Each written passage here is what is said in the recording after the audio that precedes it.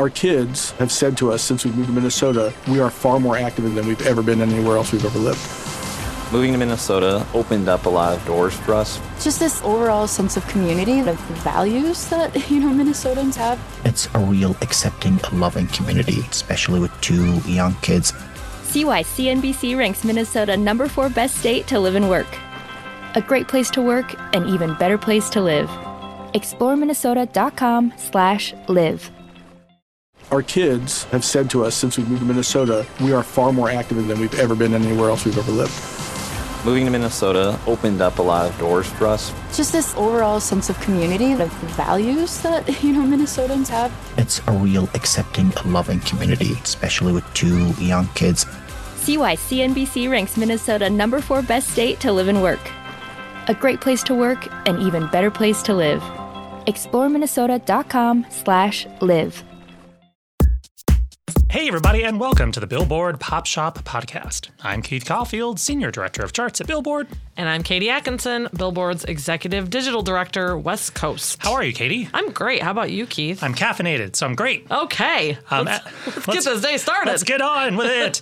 As always, the Billboard Pop Shop Podcast is your one-stop shop for all things pop on Billboard's weekly charts. In addition, you can always count on a lively discussion about the latest pop news, fun chart stats and stories, new music, and guest interviews with music stars and folks from the world of pop. Today on the show, we've got chart news on how Steve Lacy's Bad Habit holds firm at number 1 on the Hot 100, while Sam Smith and Kim Petras' Unholy creeps up a spot to number 2 in its second week, and how Zach Bryan's Something in the Orange and Beyonce's Cuff It post big gains on the chart, and how Bad Bunny's Un Verano Sin Ti spends a 13th week at number 1 on the Billboard 200 Albums chart, tying for the most weeks atop the list in the last 10 years. Plus, this weekend I got to see one of my very favorite artists live and in person, Justin Timberlake, and I've told Keith nothing. So you get to hear me regale him with stories from his one-night-only performance at the Children's Hospital Los Angeles Gala. And we've got an interview with Charlie Puth. The singer-songwriter stops by to chat about his new album, Charlie. And if you've been following Puth on social media the past few years, you've undoubtedly seen many clips of him sharing how he makes music. And now the fruits of those labors are here in the form of his third album. How the album come to be, and who exactly is behind all those expert social media posts, well, we'll find out in just a moment. But first, before we get started, if you enjoy the podcast, subscribe to the show on your favorite podcast provider so you won't miss an episode. And if you want to explore more podcasts from Billboard, visit billboard.com/podcasts. Okay, let's do the chart chat. First up, Bad Bunny's Un Verano Sin Ti clocks a 13th non-consecutive week atop the Billboard 200 Albums chart, tying Drake's Views and the Frozen soundtrack for the most weeks at number 1 on the chart in the last 10 years. Both Views and Frozen logged 13 non-consecutive weeks atop the chart. Views did it in 2016, and Frozen chilled atop the chart back in 2014. This is elite company right here. It is. The last album with more weeks at number 1 than any of those three was Adele's 21, with 24 non-consecutive weeks at number 1 in 2011 and 2012. Just 11 more weeks at number 1 to reach Adele. You know, it's doable. Do we think that he'll get a 14th week at number 1, Keith? Well, let's think about it. Last Friday, Stray Kids put out a new album called Maxident. They have fun little portmanteaus that they name their albums. Ordinary. Yes. Maxident. Well, considering that Ordinary debuted at number 1 earlier this year, with, as we always talk about, lots of collectible CD packages and, blah, blah, blah.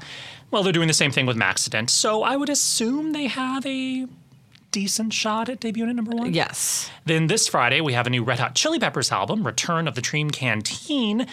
They put out an album earlier this year that also debuted at number 1 on the Billboard 200. And then I think there's something maybe coming from Taylor Allison Swift. Midnights comes out the week after that, October 21st. So in theory, we could see a series of debuts at number 1 3 weeks in a row based upon how those three acts have performed in the past. Yeah. So I'm not forecasting, just saying. Who knows? Bad Bunny might come back after that. I mean, Bad Bunny could still be in the top 10 or number 1 next year. Next up on the Billboard Hot 100 Songs chart, Steve Lacy's Bad Habit holds atop the chart for a second week, while Sam Smith and Kim Petras' Unholy rises from number 3 to number 2 in its second week on the chart. Now, Unholy was already Kim's first chart hit, but for Smith, it now ties their highest charting song, which was 2014's Stay With Me. Notably, as Hot 100 chart manager Gary Trust points out in his story this week online, Unholy is the first song to debut in the Hot 100's top 3 and then rise in rank in its second week and gain in overall chart points in nearly a decade, since Eminem's The Monster, featuring Rihanna, also pushed 3 to 2 in its second week on the chart, which was November 23rd, 2013, eventually on its way to a 4-week run at number 1. ooh, I hope Unholy gets to number 1. That'd be great. I also didn't mention this last week and should have, but I just want to pat myself on the back real quick because in the 5 burning questions about Harry Styles as it was, I said, I think he's going to be the first artist to have 15 weeks at number 1 on the Billboard Hot 100 and then stop, and that Steve Lacy will come in at number 1 to replace him. And so I'm feeling like I make a lot of dumb predictions, ones that have been very wrong in the past, and so I'm feeling very good about this choice so far.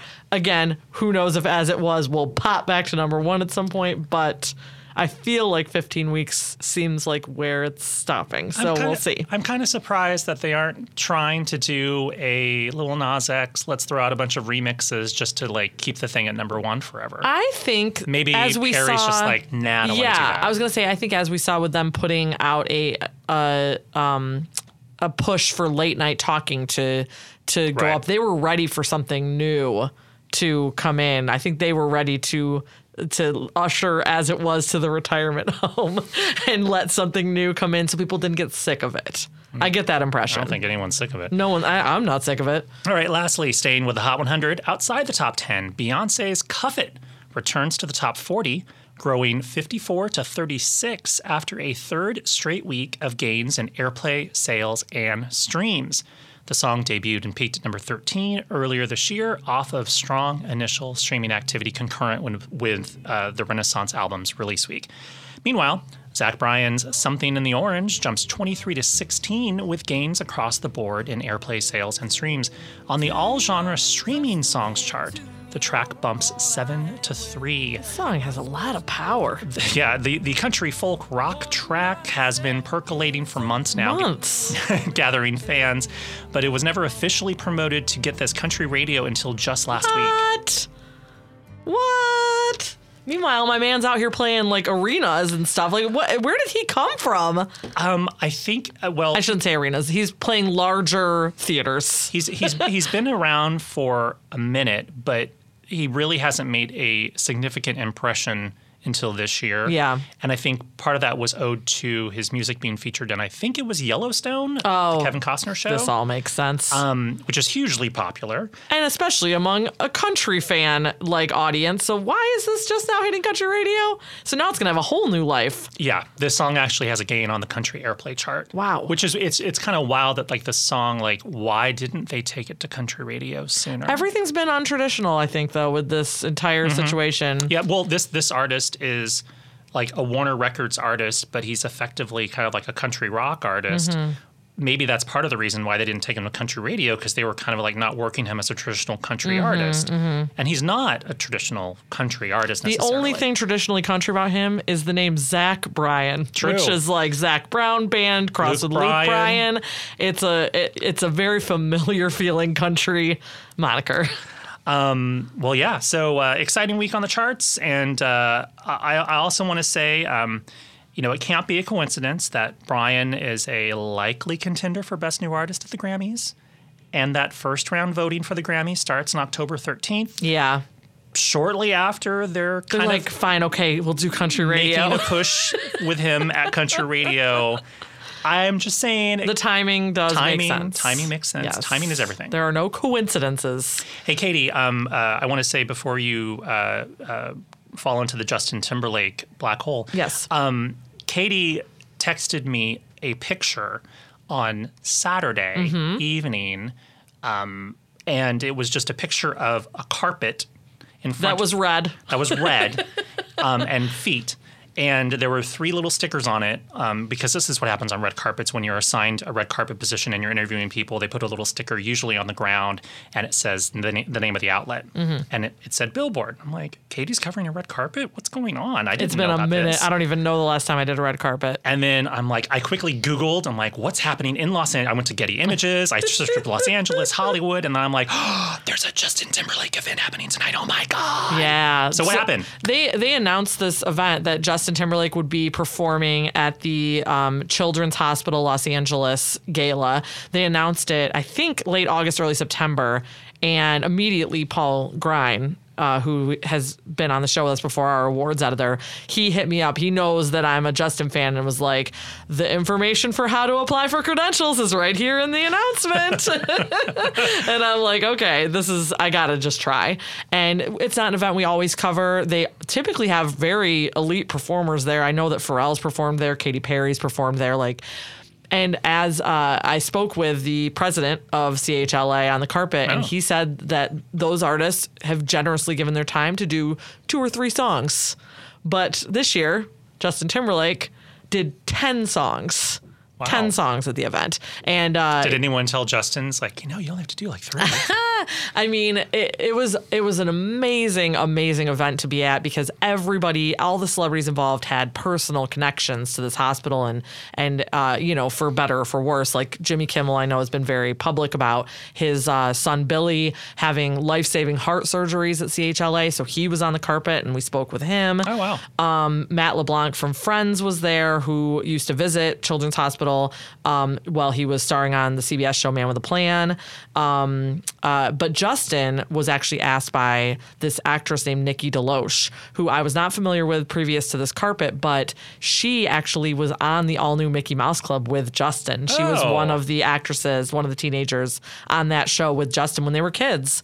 And so they have been friends since then, since the early 90s. And she is a trustee on the board, the foundation board for Children's Hospital. So that's how he got involved. She called up to her friend Justin. It's like, hey, my old Mickey Mouse friend. She said Justin. she never asks favors of him, never. And she's like, you know what? I'm just going to call, because he knows how important it is to her. Her son, Bennett, had life-saving heart surgeries at CHLA as well. And so she just called him and said, would you consider doing this? And he and Jessica showed up. Like, he obviously beyond showed up, did 10 songs. Jessica Biel, his wife.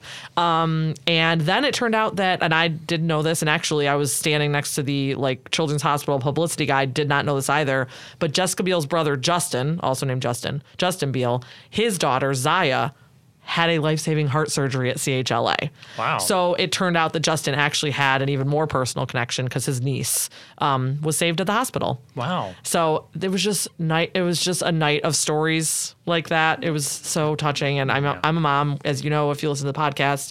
So just hearing, thankfully every story that was told was a beautiful, heartwarming one, because all of these people, their children's lives were saved by the care at Children's Hospital. So Justin did a very interesting set of songs. He only did 2 or 3 of his own songs. Yeah. The rest were all covers. He did The Way You Look Tonight and Smile. He did these standards, and then he did these soul covers. He did an Al Green song. He did a Sam Cooke song.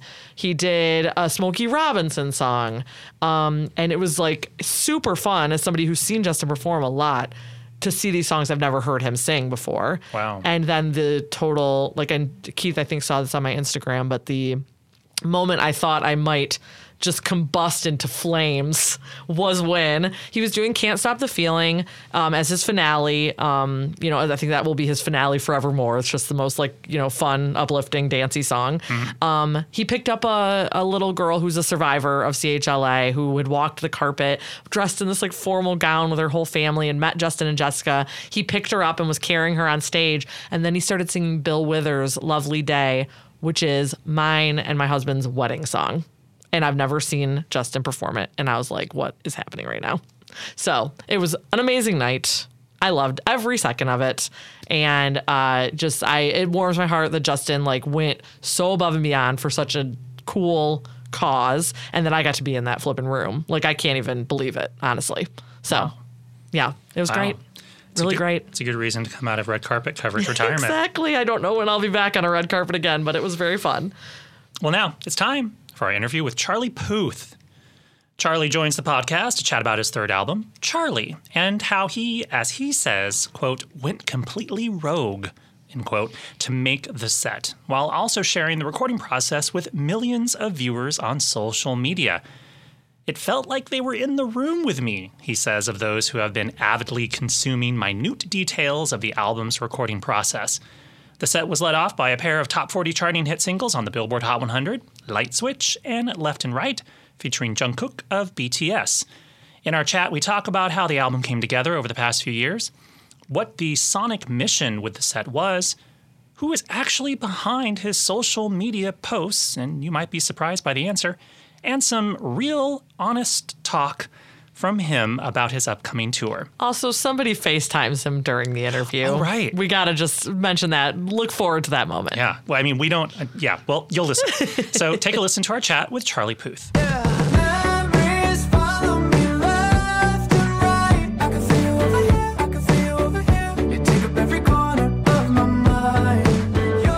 Welcome back to the Billboard Pop Shop podcast. Charlie Puth, how are you, sir? I'm good. I'm waving to you virtually. Last time we did this, we were, I think a couple times ago, we'd done this in person, but then that little pandemic happened. But I'm happy to be speaking to you again. I always enjoy these.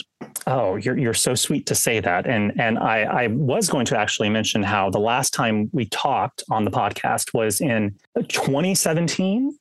When Attention had come out, and you kindly invited me to your then home studio to show me how you made Attention, played all the isolated parts and how you assembled the song together. And I was living sort of my geeky music fan dream, seeing all that happen. And now in the past few years, you've shared that kind of vibe with people on social media in the making of your new album, Charlie. So it must feel incredible to have this new album out in the world for everyone to listen to now. Well, Keith, it must feel incredible knowing that you inspired my way of marketing. I joke, but I kind of half joke because I think 5 years ago, nobody even knew that I produced music, and except my very, very at the time smaller fan base, the people who were very close to me, and it was a new thing for me to go on Billboard and other media outlets, I'll say, and talk about my production style. I didn't know that people would care about that or wanted to hear about that. But that's kind of what started it all off. And it's basically how this whole album came together, was involving the energetic feelings of people that weren't in the room with me, but were online, and it felt like they were in the room with me. It feels like your social media has really kind of, and I don't want to get too sort of highfalutin, but it does feel like your identity has really become a lot more kind of firmly established with the public in a way where we can really get to know your personality that maybe we got to know just through doing interviews with you on the side, but in terms of a wide sort of meaningful way, people really are getting to know the real, Charlie. So with that all in mind, are you doing all of your social media on your own? Are you the one editing all the videos, or do you have a whole team assembled behind you that we never see that kind of helps guide you? Because it's amazing, all the stuff that you do. Thank you. I, for bigger stuff like music videos, I have a team help me, with the Loser music video we just put out. I had, you see the credits at the end. It was a whole team that helped me put that video together. But when it comes to just this, it's me and this, and maybe a ring light or some natural light. I think it's important for it to come from me, just like it's important for the music to be produced by me for my own project. Right now, I'm not opposed to working with other people on anything, whether it be videos or production, but I just find right now I might as well really show people who I am, like you know who I am. Yeah. And it's been a minute since your last album, Voice Notes, came out in 2018. So what was kind of your process to get from that album to this album 4 years later? A lot of self pivots and correction. Voice Note, that album, this album, Charlie, wouldn't have happened without Voice Notes. And Voice Notes was it was the first time I realized that I am capable of executive producing, taking care of the music in my own right, with a couple of political internal music industry boxes that I have to check, especially on the first album. That was definitely a little less present, but present on the second album. This third album, I went completely rogue. I was by myself when I made the album, but I involved the internet into the creation of it. So it felt like I was in a room with millions of people, which is a very outlandish and avant-garde way to release music, sharing the process with millions of people. I used to freak out when my music would leak. Now I'm the person who leaks. Yeah, you're the leaker. Yeah. You co-wrote every song on the album. You produced each song on the album solely on your own. Was there I'm saying that so that people kind of appreciate and understand, how involved you are with the process. It's called Charlie for a reason. Exactly. Exactly. He shot the photos himself. He picked the font that you see on the cover. I did actually, but I had help with that stuff. It would be funny if you actually did create the font yourself and you now have your own font that you can do.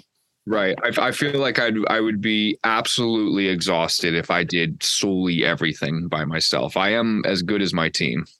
But saying all that, and I don't want to say what I necessarily hear in the album, but I want to hear it from you. Was there a particular kind of sonic vibe or mission that you were going for with all the songs on the album as a whole together, as a whole project? So the mission on this album, it was a couple of things. On a personal level, it was, I went through a lot of good and bad feelings and happy and sad feelings, and they during the years of 2020 to 2022, and it seemed like it was all happening at the same time. And when you feel really happy about one thing but sad about another thing that happened 15 minutes prior, it creates a weird. Elton John is FaceTiming me. Feel free to get that. Are you serious? Please feel free to loop him in. Please take it. Right. He gets bashful when that happens. I'm talking to you guys right now, but I'll give him a call back. Maybe he'll call back. So maybe Elton will call back. Maybe Elton will call back. He actually inspired the goals for this album. But I took note of what I was going through, and it was a bunch of happy and sad feelings happening at the same time. And I thought to myself, what does happy and sad sound like? I know what it feels like. I know what it looks like, but what does a happy and sad song sound like? What are those feelings representative of in sound? And you take a song like That's Hilarious, which is track 1 on the album, and it has a really beautiful Pretty Roads, which is this Rhodes right over here with the blue top, which is actually visually pretty. And then you combine it with a really ugly, distorted, gross bass and a really well-fitting hi-hat, a very gentle sounding hi-hat placed on top of that Rhodes, but a snare that has nothing to do. You'd never use this snare. It's a snare you hear in an aggressive dance hall, and it's ugly and pretty at the same time. And I did that 12 times on this album. So that's the approach that I took sonically, and where Voice Notes was super derivative of music of the late 80s going into the 90s, that really important turning point. Johnny Hates Jazz, Lisa Stansfield, going into the 90s. I was listening to a lot of artists. I didn't listen to any artists when I was making this record. I just took note of my favorite songs that I grew up with, like All the Small Things by Blink-182, Hit Me Baby One More Time. And instead of copying those songs, I tried to replicate. I took note of the feeling of when I was 9 years old, hearing those songs for the first time. What did I feel like when I was playing Tony Hawk Pro Skater and that playing on the CD player in the background? And how do I make a song that gives a similar feeling to a 10-year-old, 15-year-old, whoever-year-old kid, whoever, in the year 2022, if that makes sense? Makes sense to me. Yeah. I mean, maybe there's a way you can eloquently write that a bit better without my my stutters and whatnot. well, I'll remind you it's a podcast, so it's just audio. Oh, there you go. Yeah. In a track by track breakdown you did, you also talked about how Smells Like Me, you were thinking of like 2000s reality shows like The Hills. And then you also mentioned a part that sort of reminded you of The Little Mermaid. And I'm wondering, listening back, I'm wondering which part you're talking about for that song. So in the beginning, written by Alan Menken for Disney's Little Mermaid, those are four notes at the very beginning of a B flat pentatonic scale and a C pentatonic, which is the most pleasing scale to the human ear, which is why people love that song. It's literally scientifically proven that that is one of the most pleasing scales for a human to listen to. And again, so track 5, Smells Like Me, going through what it's lyrically about, very happy and sad feelings happening in conjunction at the very same instance in my lifetime. And while I'm writing it, I'm thinking, okay, I have to make the ugly sound. What's the ugly sound? The ugly sound ended up me singing into the microphone, just random nothings, like, I literally just screamed kind of mid to light into the microphone, distorted the hell out of it with this plugin from Sound Toys called Decapitator, and auto-tune the shit out of it. And it became this kind of robotic yell in a way, this really ugly, like not pleasing to hear robotic yell. So I took a little bit of the, in the EQ, kind of took 16K down so it wouldn't be so harsh. And then I had my ugly sound. Now it's time to find the good sound. And I guess I was listening to The Little Mermaid, and at the very beginning, I took those same notes, which I can because it's 4 notes and it's out of a pentatonic scale, which everybody uses. And I know Alan Menken, so it's not going to be an issue. But the F sharp, G sharp, A sharp, and C sharp. That repeats throughout the entire song. So that's the pretty and the beautiful part, representative of the beautiful and the ugly that was happening in my life. So it's reachy, but it's true to form. That's how I made all of these songs, ugly and good, playing at the same time, layered on top of each other. Love it. And another lovely and good song that you have is with Jungkook from BTS called Left and Right. How, first of all, like when you were making Left and Right, was it always going to be with Jungkook, or did you always see it as a duet? And also, is there anything else that you guys recorded together when you got to, like, when you made this song? Right. It's so, to answer the first part of your question, it was originally only me. But I was listening to it and I just felt like it called for having another person's perspective on a very been there, done that kind of song. Everyone writes about not being able to get someone out of their head. I just took it the next step further of what sentence can I create that sounds different. I sang the song from the perspective of literally and actually being inside of my brain. And like, if I, like, imagine I put a concert on in my brain, there was like a mini me and I was inside my brain, gross. And I'm performing for a mini brain audience and I'm pointing to the upper right-hand corner of my brain. And I'm saying, this person takes up this corner of my mind and this person takes up this corner of my mind. So we got the weird fucking part down. That was done.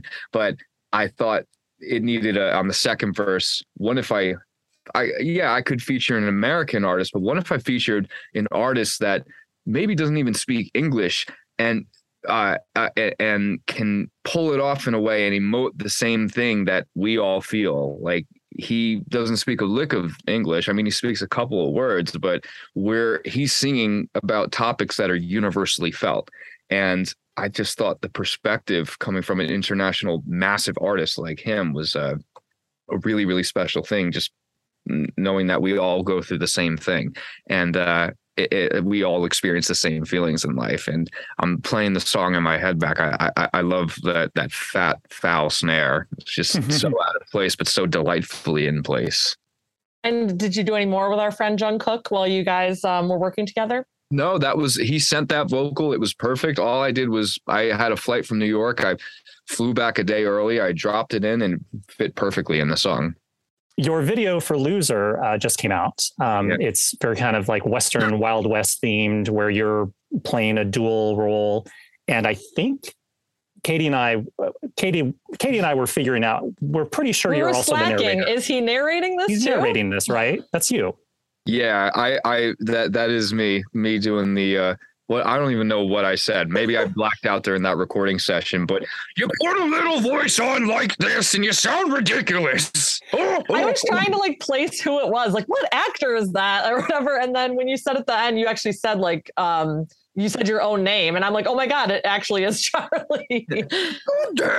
It's ridiculous and exaggerated. That I very inspired by the narrator of SpongeBob. Obviously, SpongeBob SquarePants I think is the most impressive television show next to The Simpsons and Family Guy.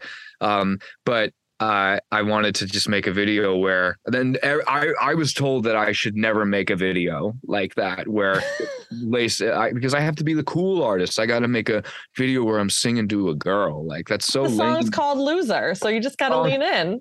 Just got to lean in. I that video is very reminiscent, inspired by movies like Airplane and Leslie Nelson. Like Leslie Nelson, he's no longer living, but he was one of my favorite, actors. Just the delivery of how he was able to make things look so nonchalant, but just deliver such a powerful comedic message, where like the opposite of Chris Farley, also not with us anymore, but just as brilliant, was able to kind of in the opposite end be more in your face with comedy. I love the nonchalant delivery of Leslie Nelson, and I think that was the main inspiration for this video. Truly, the video makes no sense at all. I just wanted to make it. Yeah, I was having a hard time figuring out. I'm not sure what the story is here, but I'm kind of rolling with it. There is no story. I don't preface anything like as to why the two are dueling or battling. The song, it makes zero sense. I think but you know what? Several famous directors have reached out to my creative director and said, I didn't know Charlie acted, so maybe I did a good job. There you go. Maybe you do have some sort of, maybe there's like an acting career in films. Western is in your future. Maybe so. And finally, you have a one night only tour starting later this month and running through December. And then you've teased another tour for 2023 as well. So what have you been prepping for these shows? What can we expect from them? I put this tour together with my team kind of not knowing where I stood as, I'll say what no artist will ever say. I did not know where I stood as a touring artist. We got through a worldwide pandemic. I thought at one point my career as a touring artist was over. I had no idea. It had been like a couple of years since I had something on Billboard. Like, where did I stand as a touring artist? So my agency, my management label all came together. We were like, okay, let's put this small tour on and see what it does. Sold out immediately, like in Europe, everywhere. And I'm like, okay, great. But I'm taking it as an opportunity to realize that I'm not really going to be able to play these small rooms anymore. And I'm fortunate enough to say that, but one of the best things about that playing these small rooms is that you can connect to your fans. Like I connect to my fans on TikTok. So I'm really looking forward to the intimate small rooms and starting it off in my hometown in Red Bank. Amazing. Well, thank you so much, Charlie. We appreciate your time and congratulations on the new album and tour and everything. So good luck. Thank you very much. And very nice to speak to you guys again. Turn me on like a light switch when you're moving your body around and around. Now I don't want to fight this. You know how to just make. Thanks again to Charlie for making the time to talk with us and to reject an Elton John FaceTime call to continue our interview. Honestly, if Elton John were FaceTiming me, I would hang up on whoever I was talking to and just, talk to Elton John. Yeah. So, I would have liked it more if he had answered it and said, hey, Elton, I'm doing a podcast right now with Billboard. You love Billboard. obviously, that would have been amazing, but also I would have understood if he put us on mute and turned off his camera and just talked to Elton John and then maybe came back in a few minutes. The fact that Charlie was kind enough to make the time for us. He's a pro. Was very sweet. And now it's time for the chart stat of the week. Look, if you had 20 years ago, Eminem's Lose Yourself debuted on the Billboard Hot 100 chart, on its way to becoming his first #1. The track opened at number 52 on the list dated October 5th, 2002, and began a 12-week run at #1 on the November 9th chart.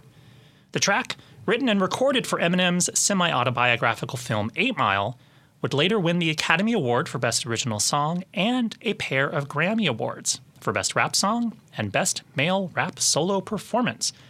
Eminem has topped the Hot 100 4 more times since Lose Yourself, with Crack a Bottle with Dr. Dre and 50 Cent, Not Afraid, and a pair of songs featuring Rihanna, Love the Way You Lie and The Monster. Earlier this year, Lose Yourself returned to the Hot 100 for the first time since 2003, after Eminem performed the track during the Super Bowl halftime show. The song re-entered the list at number 40. So there you have it. This week, 20 years ago, Eminem's Lose Yourself debuted on the Hot 100 on its way to #1. You better lose yourself in the music the moment you own it. You better never let it go. You only get one shot. Do not miss your chance to blow. One of Katie's favorite songs, I believe. Yeah, and even though we have no time for this because we had a packed show with Justin and Charlie and everything, I'm going to tell a quick story. Okay. When I was at Michigan State University, our college newspaper, the State News, got a heads up that Eminem was going to be on campus for like a surprise. And we were very skeptical of this because while we are in the state of Michigan, Michigan State is in East Lansing, a solid, hour 15 from where Eminem grew up. It didn't feel like, it felt like he would pop up in Detroit, not in Right, there's East no Lansing. connection for him there. But MTV used to have a show where they would like surprise people with a quick performance. And so what they did was there was a screening of 8 Mile the day it came out. Friday, the day 8 Mile was released. I feel like I saw this on MTV. Yeah, well, it was at Michigan State University while I was a student there. So after the screening, the screen goes up in the auditorium and Eminem is there and performed a concert to everyone. I mean, everyone rushed the stage. It was crazy. Were you in the room? I was not in the room.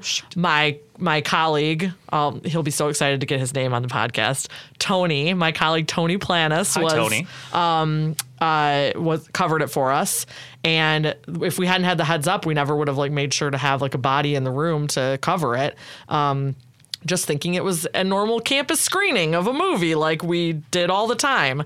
So, but then the whole thing was, immortalized on the MTV show. Oh, you were covering it. You were covering it because you were working for the college paper? The college paper, the State News. Got it. Yes. I was like, my colleague. I'm like, what? Why weren't you just in the room because you're a fan? My still to this day friend, who actually is the reason Dan and I are together because he was our mutual friend at Michigan State, etc. So Tony's getting all sorts of shout outs today. Wow. Okay. Well, that was a great story. What song should we go out on? Oh, man. Well, a Justin Timberlake song? Oh, yeah. Let's do a Justin Timberlake song. I was really excited that of the very few of his own songs he did Senorita, which is one of my favorite to see live. I know, it's wild. So he did Senorita and Can't Stop the Senorita, Feeling. Suit and Tie, Can't Stop the Feeling. Yeah. Wow. Yeah. So no sexy back for the Children's Hospital. I mean, I guess that one makes sense. But I think we should go out and Senorita. Okay, we'll do that. We'll see you guys next time. Bye. Hasn't it been found? Mama, listen. Feel for you. Feel for you. Deal with things that you don't have to. Each doesn't love you. Tell by his tongue. He don't love you, baby.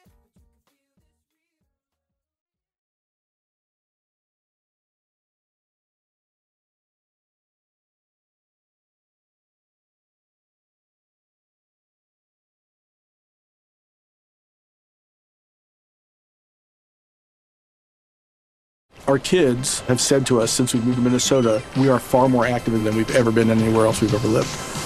Moving to Minnesota opened up a lot of doors for us. Just this overall sense of community, the values that, Minnesotans have. It's a real accepting, loving community, especially with 2 young kids.